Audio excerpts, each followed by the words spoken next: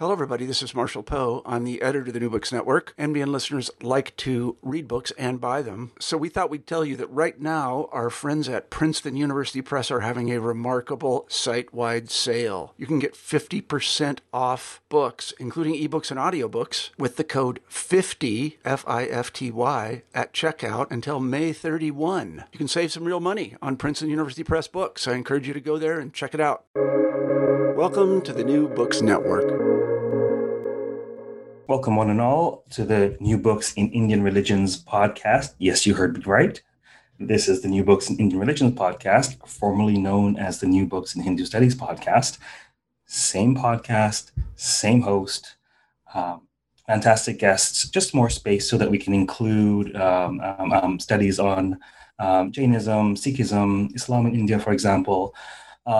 So it's official. We're now the New Books in Indian Religions podcast, and I have the double delight of speaking today with the co-editors of the Routledge Handbook of Hindu-Christian Relations, brand new, right off the presses.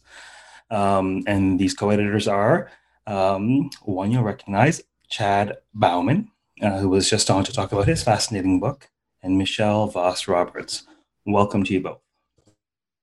Thank you. Thanks for having me.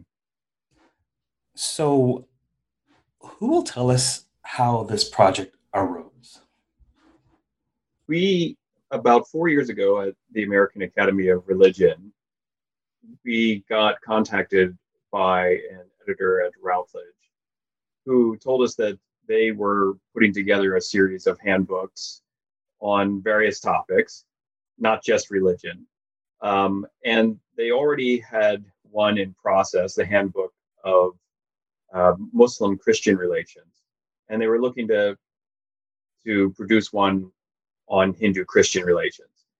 And very quickly, I responded positively. I thought it was a great idea, but I told them also immediately there was no way I could do it myself because the field was large and broad.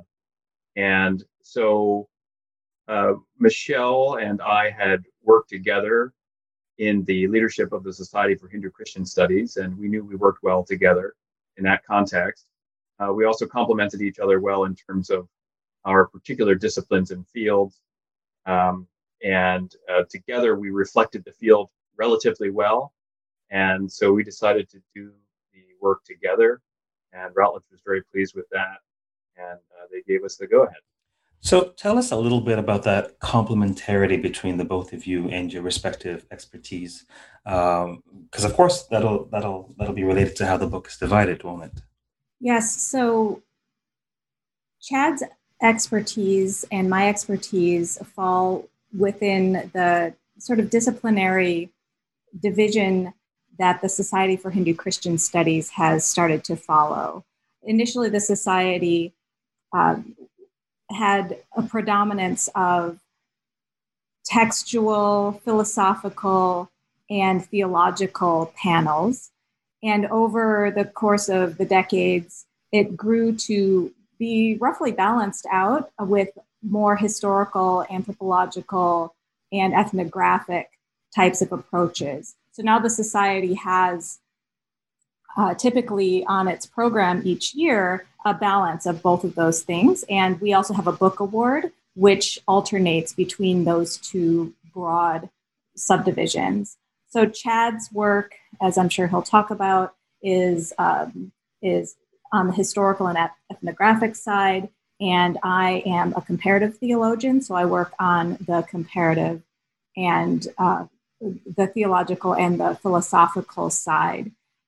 This has set us up really well for this volume because through the Society for Hindu-Christian Studies, we've been networked with people from all of those interdisciplinary connections to Hindu-Christian relations.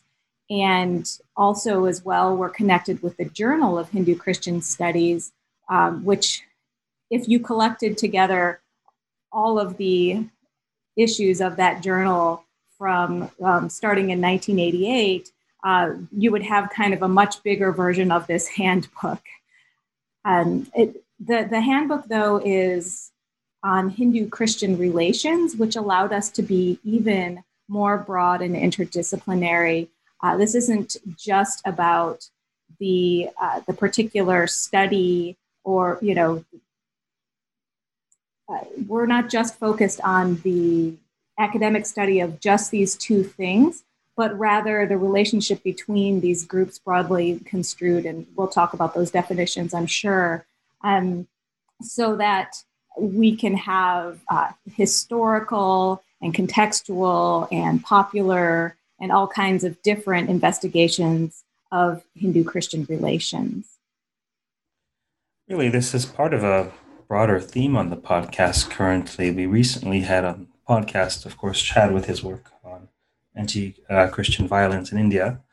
A couple podcasts before that, we had Gopal Gupta.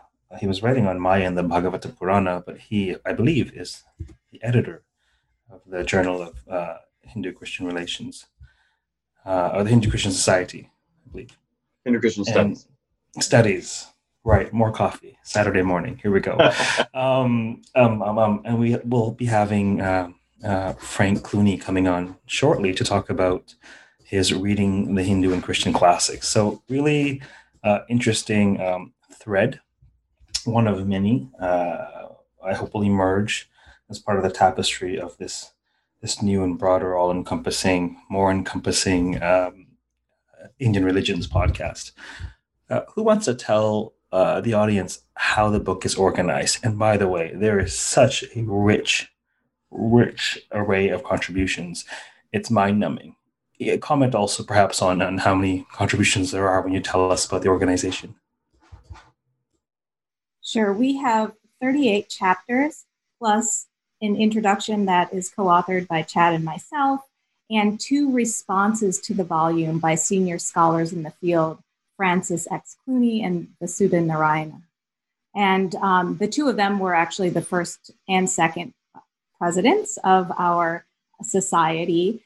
They bring that sort of historical perspective to reflect back not only on our volume, but the field as a whole, and some moments that Chad and I would not remember.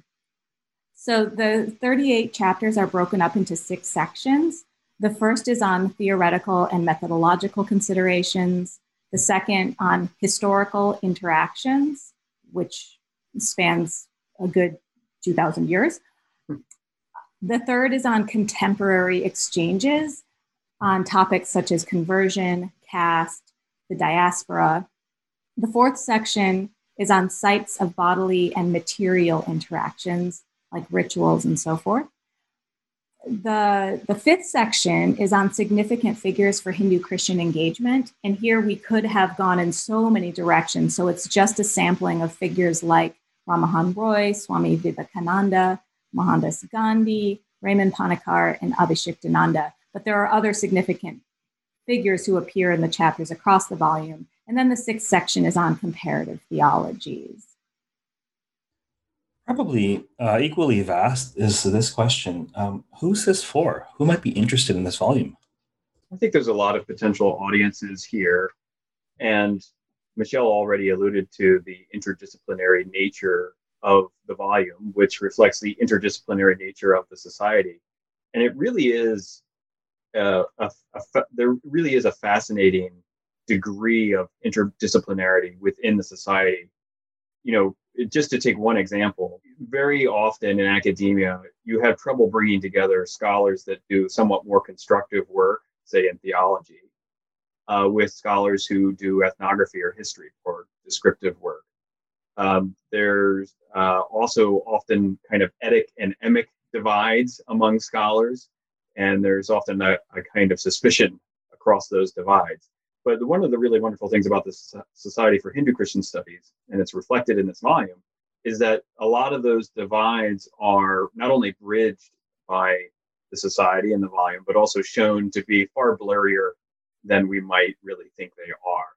And so one of the things I'm really proud about is how broad these essays are. So we have people doing ethnography, history, theology, philosophy, and a lot of things sort of around the edges of those disciplines, as well as a good deal of criticism of the way things have been done in the past. So I think it's a really productive volume in that sense.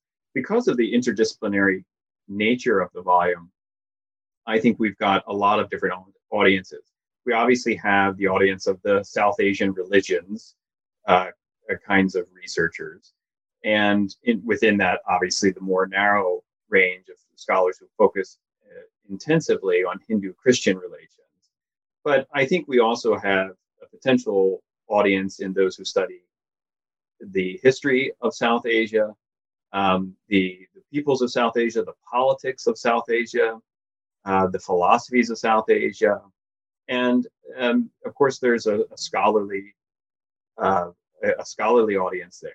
There's also the audience of people who engage in some way in interaction, either informally or in more formal ways, with from one particular religious perspective, with a person from the other religious perspective. And the Society for Hindu-Christian Studies, as Michelle's already kind of mentioned, started a little bit more on the dialogue side of things, the dialogue and kind of comparative theology side of things, and has really grown into this broader field. But there are still people who are interested in this topic from that dialogue perspective. They want to know what kinds of interactions have Hindus and Christians had, and which have been productive and which have not been productive.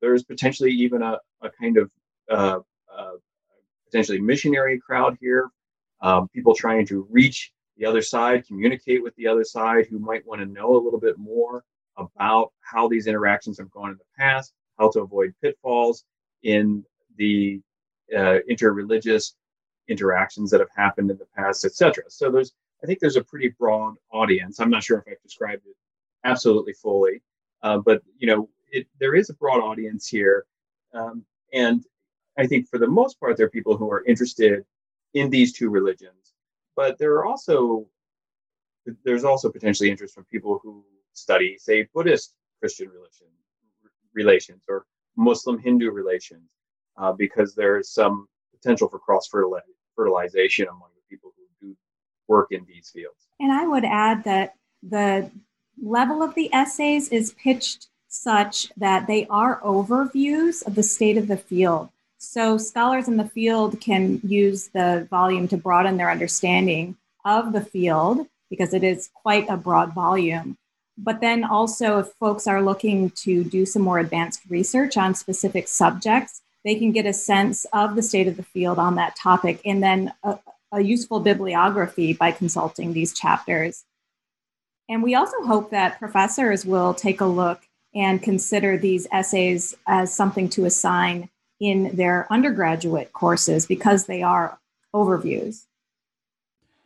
Yeah, for example, some of the titles that are just succinct and fascinating include Hindu Jesuit encounters, Hindu Protestant encounters, Hindu Christian debates in the 18th and 19th centuries, right? Very encyclopedic in the branding, and it's quite useful to have that resource for me, particularly for teaching, right?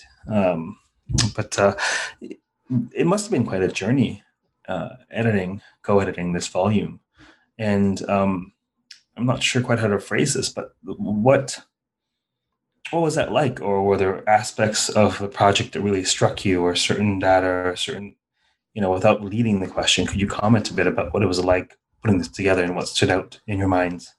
Well, it was really wonderful working with Chad on this project. In fact, we're starting up another collaboration related to this one. Chad and I have similar work ethics and styles around editing. We found it really lovely to kind of check in with each other and trade off on when it's time to check in with our authors. And some of our most interesting conversations were around recruiting people to contribute to the volume, because we are very sensitive to the potential gaps that would be here. We're very aware that we do our work in the Western Academy, in a context which has been characterized by a hegemony of Christian voices. And although there are many voices in our volume that are not Christian, we are shaped by the Western Academy and those kinds of patterns of thinking. So we really were concerned to reach out to scholars from other contexts, scholars from India. And one of the things that we discovered is that those folks are high in demand.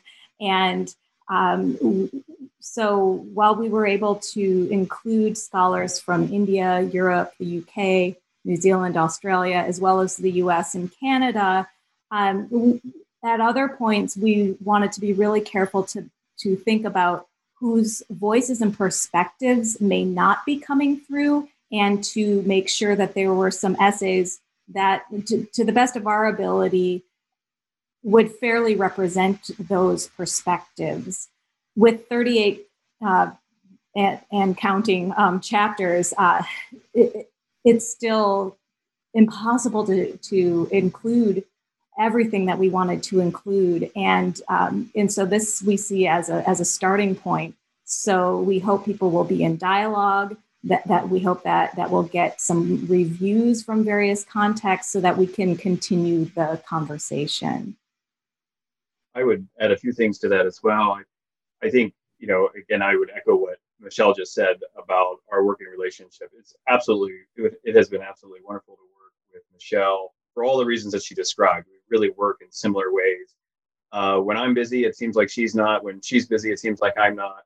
And we both really trusted each other just to do the work, and without scrutinizing what each other had done. So when somebody did something, you just felt really wonderful that the other person had done it, and that it was getting done, and it worked out really well. And I think we also need to really thank our authors. We had 38, 39 people involved in this project other than us. There is a lot of potential in that number for delays in a project like this. And we turned this manuscript in 1 month later than we had promised it, in the middle of a pandemic. And that's not really something that was completely under our control, obviously. That was possible, largely because our authors did what they said they were going to do. They did great work on the first rounds. We didn't have to edit things that much, and they did things on time, almost universally. And it's just that's a very unusual situation in these volumes. They're always delayed, even when you only have 10 authors. So I'm really proud of this collective effort because of the way that so many people worked so well and so conscientiously on the project.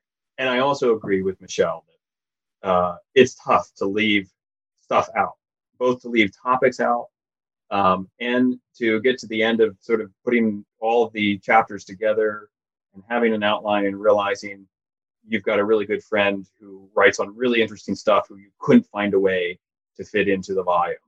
Or you have a really top-notch scholar who writes on really interesting topics who you couldn't, fit into the volume. And those are some painful moments and some painful choices for sure. For sure. And I'll echo my appreciation for the contributors. One of the things I loved about this project is that when we would send updates, it was like we were all cheering each other on, and we would get these threads of congratulations. And it was during the pandemic, it really felt like we were checking in with each other. Our colleagues that we weren't able to see at our regular conferences, we were having scholarly conversations and also some side conversations about how we were doing during the pandemic. It was really a good project for us during this time. I was really chuckling to myself on a number of fronts as I heard you speak. Clearly the stars aligned to produce this, but more practically speaking, or mundanely speaking, I ended up working with a scholar by the name of McComas Taylor. He's at Australian National University, and we co-edited just conference proceedings together for World Sanskrit Conference. And there was just such a je ne sais quoi with the synergy of, for whatever bizarre reason, like, as you say, when I couldn't respond, he took care of it, and vice versa. And our time zones are so different. And nevertheless, we found a sense of immediacy in our inboxes that we couldn't even duplicate with people in the same postal code. And so I approached him and said, look, we've got to harness this. I'll take care of most of the monkey work. And we're now putting together a volume on Sanskrit narrative, which hopefully will be out. Who knows when. by the end of next year, we hope. But I really resonate with what you were saying in terms of just having that flow with certain collaboration partners. And then you notice it because all too often academics are quite busy. There are various different stripes. They have all kinds of demands on their time, and it doesn't always flow, right? And so it's fantastic that you're able to join forces. And I chuckle because now I understand completely why you're like, let's do this again, because this shouldn't have been this easy. And let's not make it hard by working with other people. But why don't you tell us? There's just so much here, and I don't want to highlight certain papers and then leave others out. So what we'll do is, why don't you each tell us about your contributions? And then after that, I would love, maybe a great way would be to share the responses. Talk about the responses. I think that'd be a great way to dive into some of the contents and data without running the risk of excluding any of the fantastic papers that are in here. Sure, I'll talk a little bit about my contribution. My chapter is the first in the section on comparative theologies, and it's broadly titled A Theology of Hindu-Christian Relations. I had the advantage of having read the other essays as I was preparing my own, so I was able to weave some of those themes, but then also reflect on a more meta level about the distinctive possibilities that happen theologically when these two broad traditions are in conversation with one another, which of course they have been for a very long time, as far back as the Thomas Christians in Kerala claim to have begun around 52 of the Common Era, right? So that's a very long time that these traditions have been in contact with one another. And so I emphasize in my essay three shared theological dynamics that seem to occur when Hindus and Christians speak to one another theologically. One is the role of language.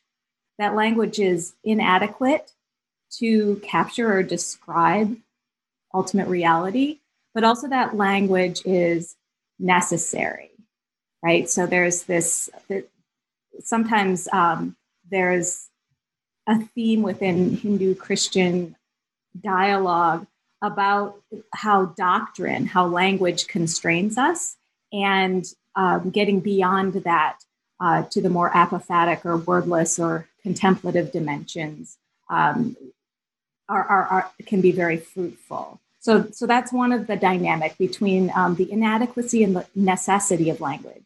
The second dynamic that I talk about is that between the one and the many, and that's actually such an important theological dynamic that Anant Rambachan in our volume dedicates his essay as a Hindu theologian to that dynamic within the Advaita Vedanta tradition.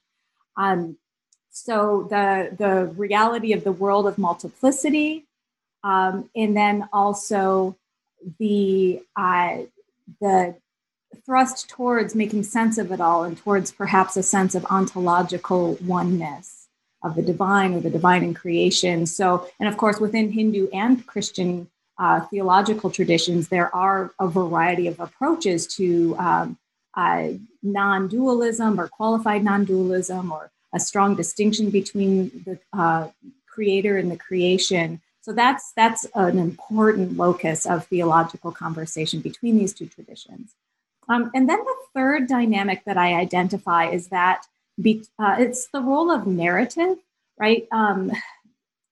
It's a kind of way of telling stories about particular ways that the divine is present in the world. So you get a lot of stories. You have gospels, you have stories of the people of Israel in Christian scripture, and then of course in the Hindu traditions, so many Puranas and other epic narratives. So what happens when we tell stories about how the divine is present, and stories about a whole lot of other things in relation to that?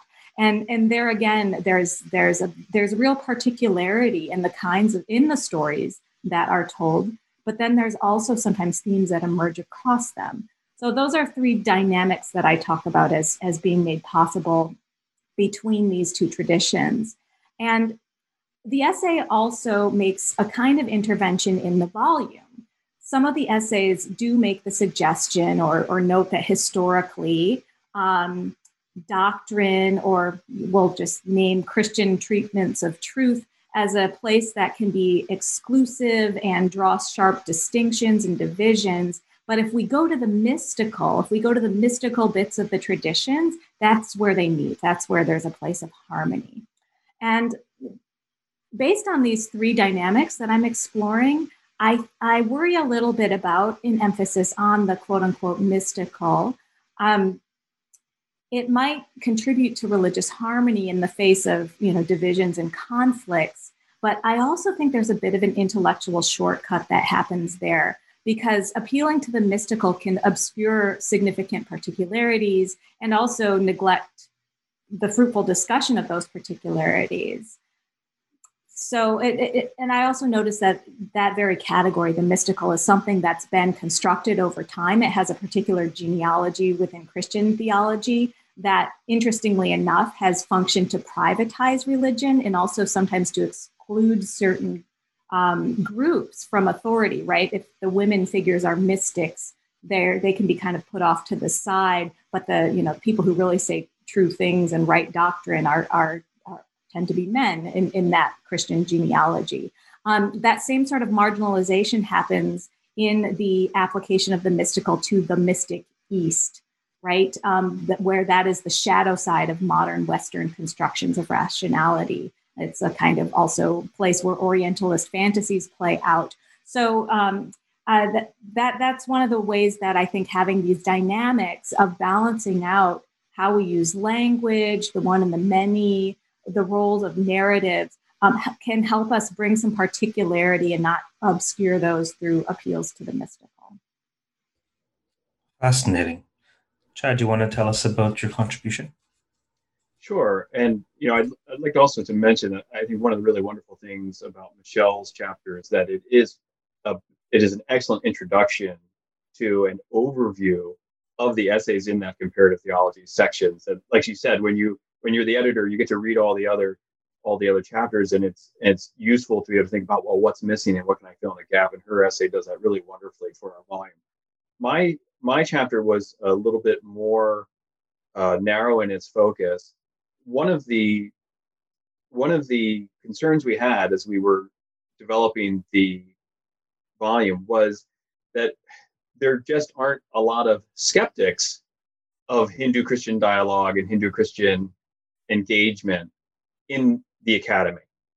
So we knew that there was going to be a bit of a kind of pro-engagement and a pro-interaction, a pro-dialogue bias in the volume. And, to engage in something called Hindu-Christian studies in some ways implies that you think there's some utility in that engagement. So one of the things we wanted to try to do as much as possible was highlight people who were skeptical of engaging with each other. And particularly, because this is where we felt like we really didn't have a lot of coverage, Hindus who were skeptical of the interactions with Christians, or who were a little concerned about the intentions of Christians, particularly Christian missionaries, and obviously also Christian colonial figures from previous historical era. My chapter is part of a kind of duet of chapters. The first one is written by Richard Fox Young, and it looks at Hindu-Christian debates in the 18th and 19th centuries, and really highlights the work of some really fantastic Hindu thinkers who tried to critique Christianity, both from their own perspective and on Christianity's home territory, so to speak, and did so quite well. My chapter then picks up the baton at the turn of the century, and we kind of skip over Vivekananda because Robin Reinhardt gave us a wonderful chapter on him. So I started with the people who are kind of considered the fathers of Hindutva, V.D. Savarkar and M.S. Golwalkar. And then I trace a critique of Christianity in its various forms, but also through some of its commonalities, from Savarkar and Golwalkar up to the present day through people like Gandhi, Sitaram Goel, Ram Swarup, Arun Shourie, Radharajan. And then I also bring that conversation into the United States at the end of the essay, looking at the Hindu American Foundation and Rajiv Malhotra. And all of these figures had a pretty strong critique, or still have a pretty strong critique of Christianity, a deep skepticism of missionary work in particular.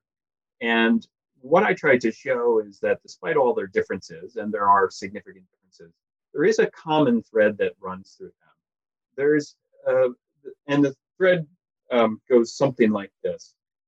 Christianity is a quote unquote foreign religion in India, which is a religion that functions in quite a different way than Sanatana Dharma or the Hindu Dharma, we might say. Even to the extent that we wonder whether we should use the word religion when we're talking about India's traditions, like what we call Hinduism and Buddhism and Jainism and all the rest. But Christianity is a different kind of religion from the perspective of these figures. It's a religion which is more like politics than like religion, because of its emphasis on growth, at least in certain quarters, and that putatively obsessive focus on growth leads Christians to turn away from what is the heart of true religion, which is the search for spiritual transformation, and towards something more like the political game of trying to gain more people to your side. And as I argue in the essay as well, to some extent, this is an argument about the definition of religion itself.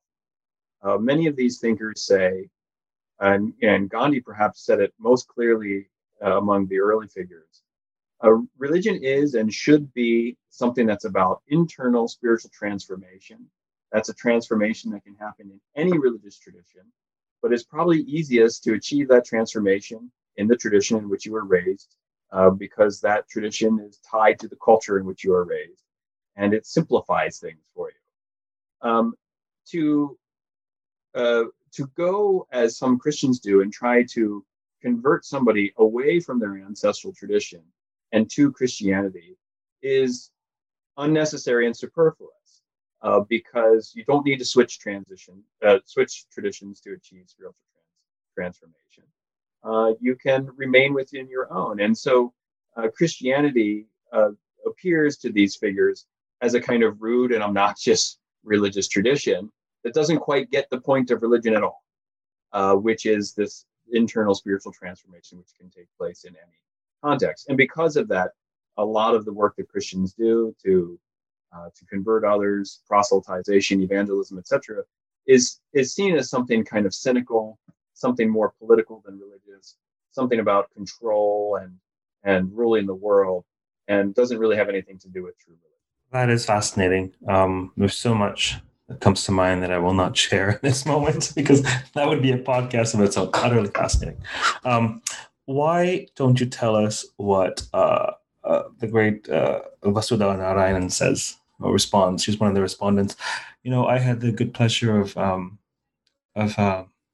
we've corresponded over the years since, but I had the good pleasure of meeting her when I was a grad student at the University of Calgary. She came out to do a talk, some keynote, and we ended up taking an afternoon or the better part of a day, a couple of us, we grad students, and we took her to Lake Louise in the Rocky Mountains. And it just imprinted in the back of my mind as something, as an experience, right? Taking Vasu to the mountains. Anyhow, what does she have to say about the contributions to this volume? So I'm so glad that Vasudha Narayanan contributed to this volume by responding to it, because she draws attention to some of the themes of the volume, obviously, but then also some of the places where the nature of a volume like this and the kind of scholars that contribute to it means that it needs to be supplemented by other perspectives that are, I guess you would say, very much on the ground. So she observes that there is only one essay in the volume, and that's by Patrick Beldio, on the aesthetic dimension of these of the encounter between these traditions, and he focuses largely on visual arts. She draws attention to music and dance and some very interesting case studies about how when religious themes are treated, how sometimes that's a shared space where there's a lot of fluidity. In other places, there can be protest because of perceived appropriation. And in the artistic sphere provides a very interesting and place where sometimes the work is actually non-discursive and can provoke deep responses. She also, in terms of the on-the-ground responses, she draws on social media and other kinds of conversations within Hindu communities where Hindus are responding to contemporary conditions in India related to like the lack of a uniform civil code and perceptions of inequality in the government's treatment of Hindu institutions relative to other religious traditions. So she's drawing on a lot of the things that are a little more slippery for scholars to capture or even to recognize in terms of their methodology. What would you add, Chad? Well, I think that you covered it well. I think that the thing that I both of our respondents did so well in pointing out some of the limitations of the volume, and I think her focus on aesthetics was one, and that was one which I feel maybe was a bit more of a blind spot to us that we didn't think about until she pointed it out. There are some weaknesses that both she and Frank Clooney mentioned that we were aware of from the moment we started, and we're simply not able to overcome. And it might be useful for me to talk a little bit about some of those things that they raised. They both raised the issue of the representation. So we've already mentioned earlier in the interview here that while we have some Hindu, some Christian, and some agnostic atheists, and authors, and some authors who adhere to other religious traditions, at least a plurality of authors would be Christian, or at least would have been raised in Christian traditions. And that represents a certain kind of bias into a volume like this. And of course, it just exacerbates the bias that's already there within the study of religion generally, that it is a field that emerged in a largely Christian Western context, and unwittingly often and unself-consciously often picked up certain Christian prejudices as it developed as a field, the study of religion. So I think they both did a good job of pointing out those things. They also, noted that our list of significant figures is entirely male, which is problematic. And we had considered including some other female figures in that list of significant figures that we focus on in the middle of the volume. But we weren't certain that the scholarship was there quite yet to support that. I do think that it's emerging and quite strongly in the last few years, and that whenever this volume is updated, if it's by us or somebody else, that there will be, within a few years, plenty of scholarship to actually increase that list to be a little bit more diverse. Maybe one of the most interesting critiques that they offered, and I think this came from Frank more than Vasu, was this missing conservative voice. We talked about it just a moment ago with regard to Hindu voices that might be skeptical about Hindu-Christian engagement for various reasons. But Frank also mentioned the issue of missing conservative Christian voices. We don't really have represented in the volume people writing from, say, a very conservative Christian perspective who might say there's absolutely no reason for dialogue or any significant engagement with Hinduism as a religion because it's, say, false or idolatry or of the devil or something like that. We simply don't have those voices, and it's again a reflection of the academic bias, which is, as we talked about before, a little bit prejudiced towards engagement, towards interaction, etc. One more thing that I would draw out from Frank Clooney's response is he reflects on how he entered the field and some of the books that were shaping his imagination as a Catholic scholar engaging Hindu traditions and where we've come from then. And he notes that when he began his graduate studies, there was a strong shift away from theology and textual study. The shift was towards treating Hindu texts as literature and a bracketing of theology. And one of the things that he notices, and that we have that this volume really exemplifies, is that you don't have to choose. The methods and the perspectives from the different disciplinary approaches inform one another, and it's richer because the theologians are paying attention to culture and ethnography, and the historians are recognizing the importance of theological views. And it's a very rich conversation, and you don't have to choose between disciplines in a field like Hindu-Christian relations. Is there anything else about the handbook that you wanted us to touch on? I could mention one or two things. I think one of the things I'm proudest about with this handbook is the fact that it includes a good bit of reflection on the field of Hindu studies itself. The first section we have on theoretical and methodological considerations, which has chapters from Carrie Sancherico, Hugh Nicholson, Martin Canary, and Stephanie Corigliano. Each of those chapters thinks really critically about Hindu-Christian studies. And right from the first essay, Carrie Sancherico, his essay has us thinking critically about the very categories of Hindu and Christian. And he essentially argues that these categories, like all religious categories, emerge discursively and are sort of mutually constitutive. And that's a really important warning to lay down at the beginning of a volume like this. Because on the one hand, you can't talk about Hindu-Christian studies without using the terms Hindu and Christian. It's almost impossible. But on the other, you need to recognize, and anybody reading the volume ought to recognize that these are constructive terms. So I was really pleased to see that. This is a field which has really expanded in the last 2 decades. There's been a real efflorescence and a real broadening of the field.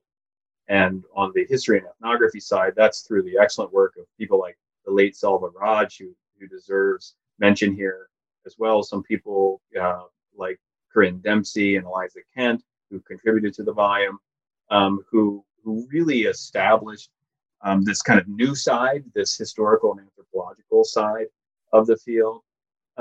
So the field has really matured, but what I would say is that it has not, up until very recently, been terribly self-critical. And I think it's now mature enough that it can be self-critical. And so I'm quite pleased that we had those really excellent essays by the authors I just mentioned. Michelle, was there something you wanted to add about the handbook? Yes.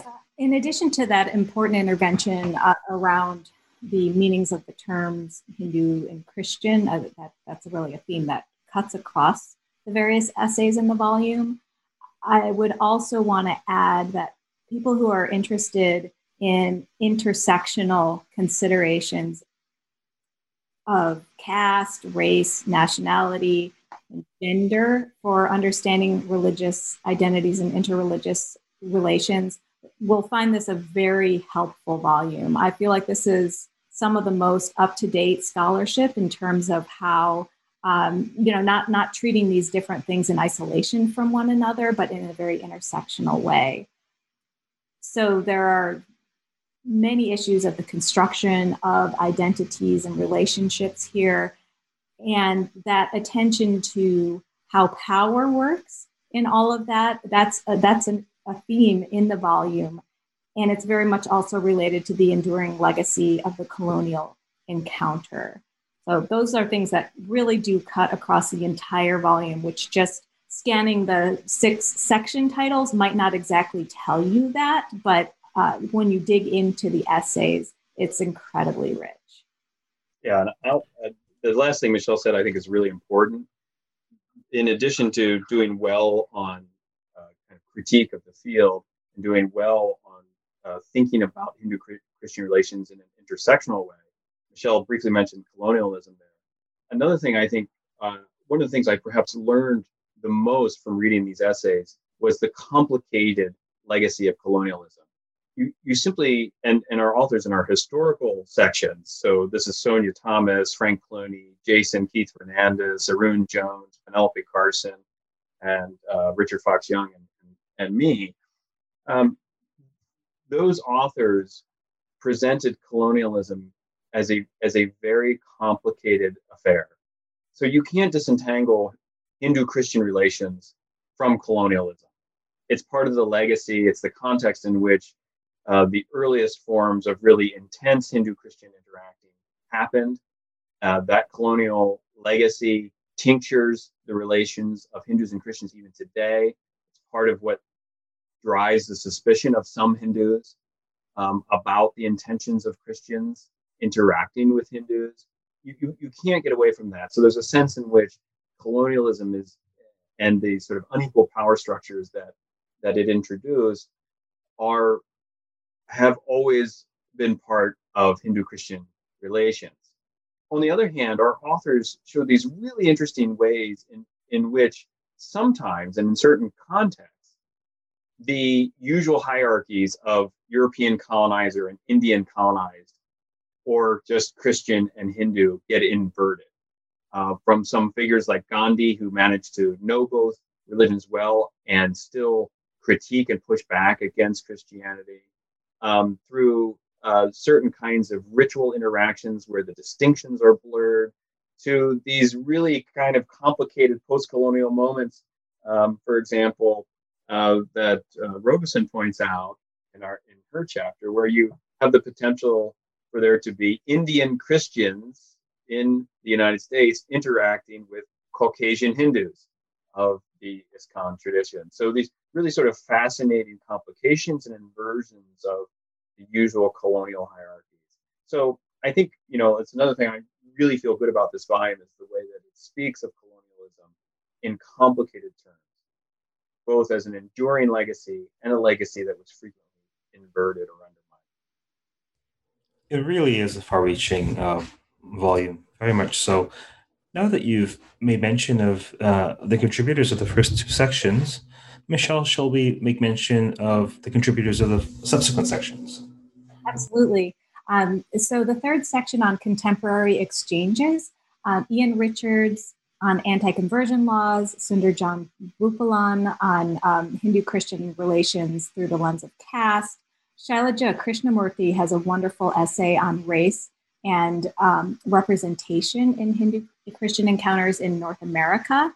Chad has mentioned Claire Robeson on ISKCON, and Pratap Kumar Panamala writes about the diaspora, Hindu-Christian relations in Africa, the Caribbean, and the Pacific. It's interesting that several of the people in that group are writing from Canada. And so if you're interested in that section, I'm actually hosting a book launch at Emmanuel College virtually in February, where several of those folks and others who are writing from Canada will talk about their essays. Chad, do you want to talk about the contributors from the 4th part? Sure. The 4th section on sites of bodily and material interactions is probably the section which has our highest concentration of people working from an ethnographic perspective. And so the contributors in that section are James Panaya, Kristen Bloomer, Eliza Kent, Reed Lachlan, Patrick Beldio, and Christopher Miller. And I would say one of the really clear cross-cutting themes among those authors is the way that in ritual and in practice and on the ground and in local communities in India primarily they're talking about, but also to some extent in North America and elsewhere, these kind of hard divisions between Hindu and Christian break down. So James Panaya from a more ethnographic perspective, and Reed Lachlan from a more theological, or we could say liturgical perspective, are both talking about the ways that in ritual practice, there's a lot of sharing that goes on, or ritual sharing. It's quite common for Christians to engage in Hindu rituals and Hindus to engage in Christian rituals, especially around festivals, but also at shrines that are associated with healing and miracles. And so, I think I find those kind of interactions really fascinating personally. So some of these essays were among my favorite. Kristen Bloomer's is a really fascinating essay in that it's one of the few that emerged directly from primary research, and it was a little bit less of an overview. But she was on the ground when the Indian Ocean tsunami of 2004 hit the southeastern coast of India, and observed the great death and destruction and suffering that it caused. And while she spent a number of days just trying to help people respond to that disaster, she was also immediately thinking, like the ethnographer that she is, and was observing the ways in which that untold suffering reconfigured the relations of Hindus and Christians and flattened differences between them, if only temporarily.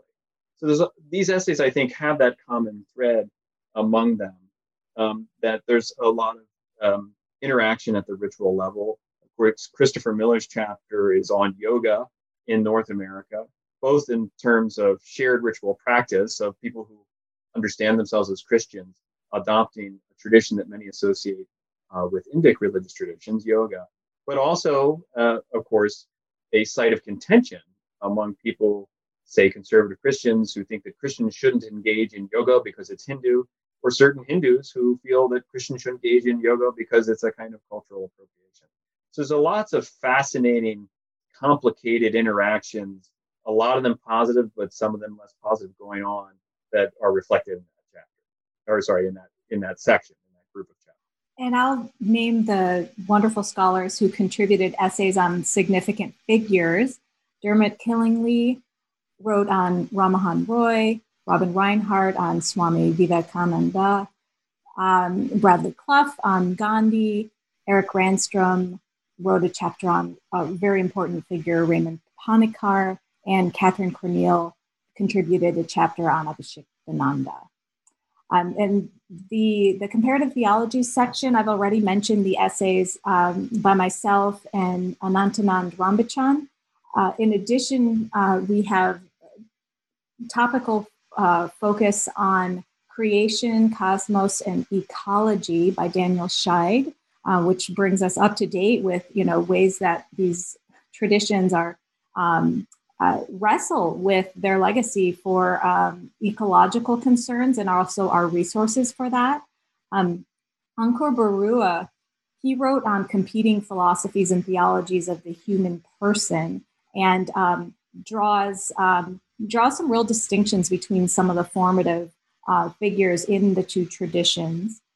John Paul Sidner writes on embodiment, divine embodiment in the two traditions, and takes that in some really interesting directions related to gender and goddesses and some constructive thinking around avatars and so forth. The question of how folks from each tradition make sense of the other tradition in terms of is that tradition true? Does it contain truth? Is it a helpful path?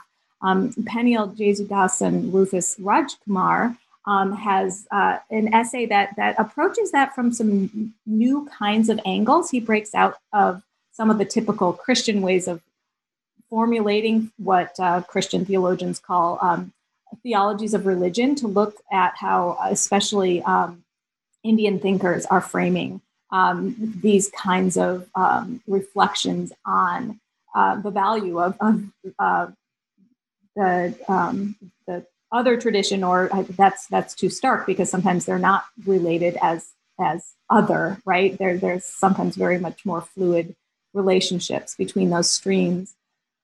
Michael Amaladas has a chapter on enculturation, in particularly in the Indian context of Christian forms of Christianity in the Indian context.